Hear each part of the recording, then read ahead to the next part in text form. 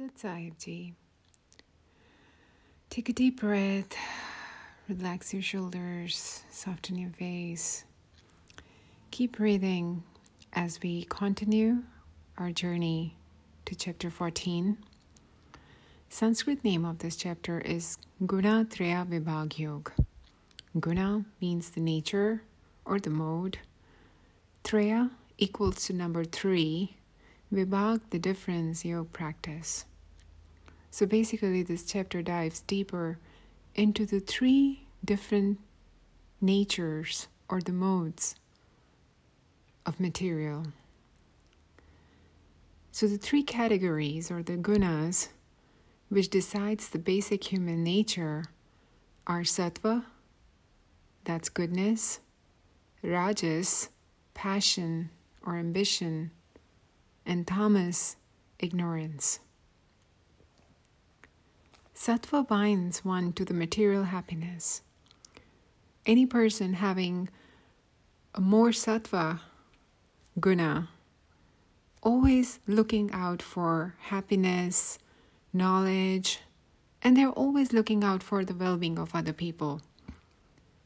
Some of the professions or the people with more sattva energy or the good energy works in hospitality fields like doctors, nurses, etc.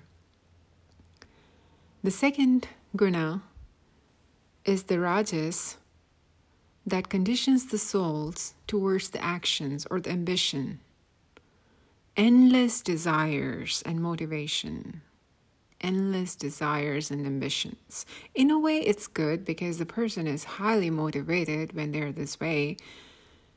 But these desires or these expectations are endless. They are always almost full of themselves. Some of the occupations that they may get to are like actors and politicians. And the last one is the tamas guna, which is the ignorance energies.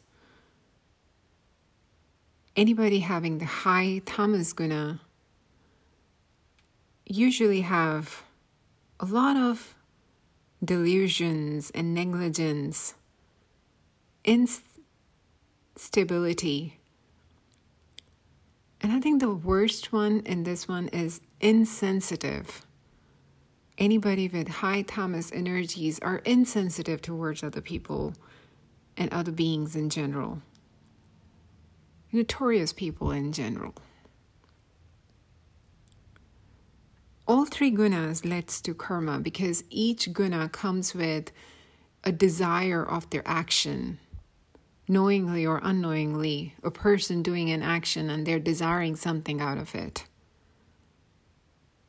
There is attachment in their action. And once again, reminding ourselves, all these 3 gunas are the nature of the material. And the humans or the beings are part of Purush and Prakriti, the Purush being the soul and Prakriti being the material. So soul, irrespective what guna is more dominant in a person, the Purush part or the soul part is untouched. Because all these 3 gunas are part of the Prakriti. It's only the Prakriti that holds the nature or can be categorized in 3 different categories. An example is like soul is like electric current, right? So say we have a plug, an outlet, and we plug a wire in it, the electricity will flow in it, through the wire. The electricity doesn't decide what will happen. It's whatever at the end, if it's a light bulb or a fan or a heater, electricity will just carry the current from the outlet to the material attached at the end of the wire. That's what the soul does. It just provides the the prana energy, the life energy. And what's at the end? Rajas guna, the goodness, or sattva guna, or tamas guna, is the nature of prakriti, the material.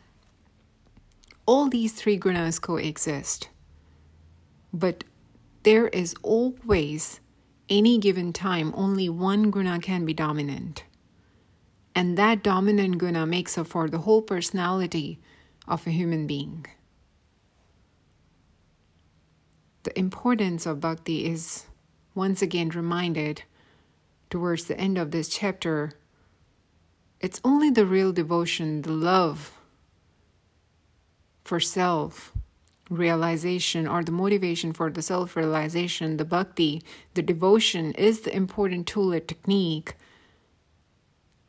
that helps to get through these gunas, to be able to see through these gunas and not be attached or touched by these gunas.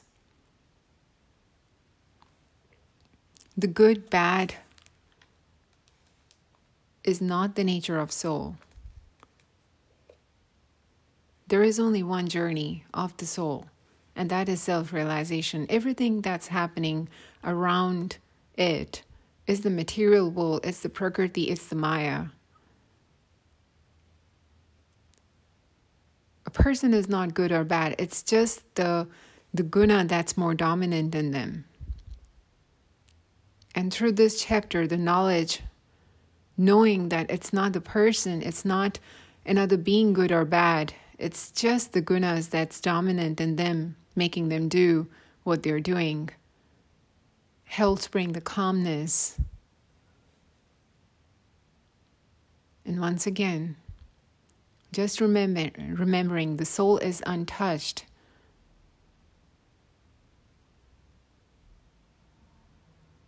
And self-realization is the goal.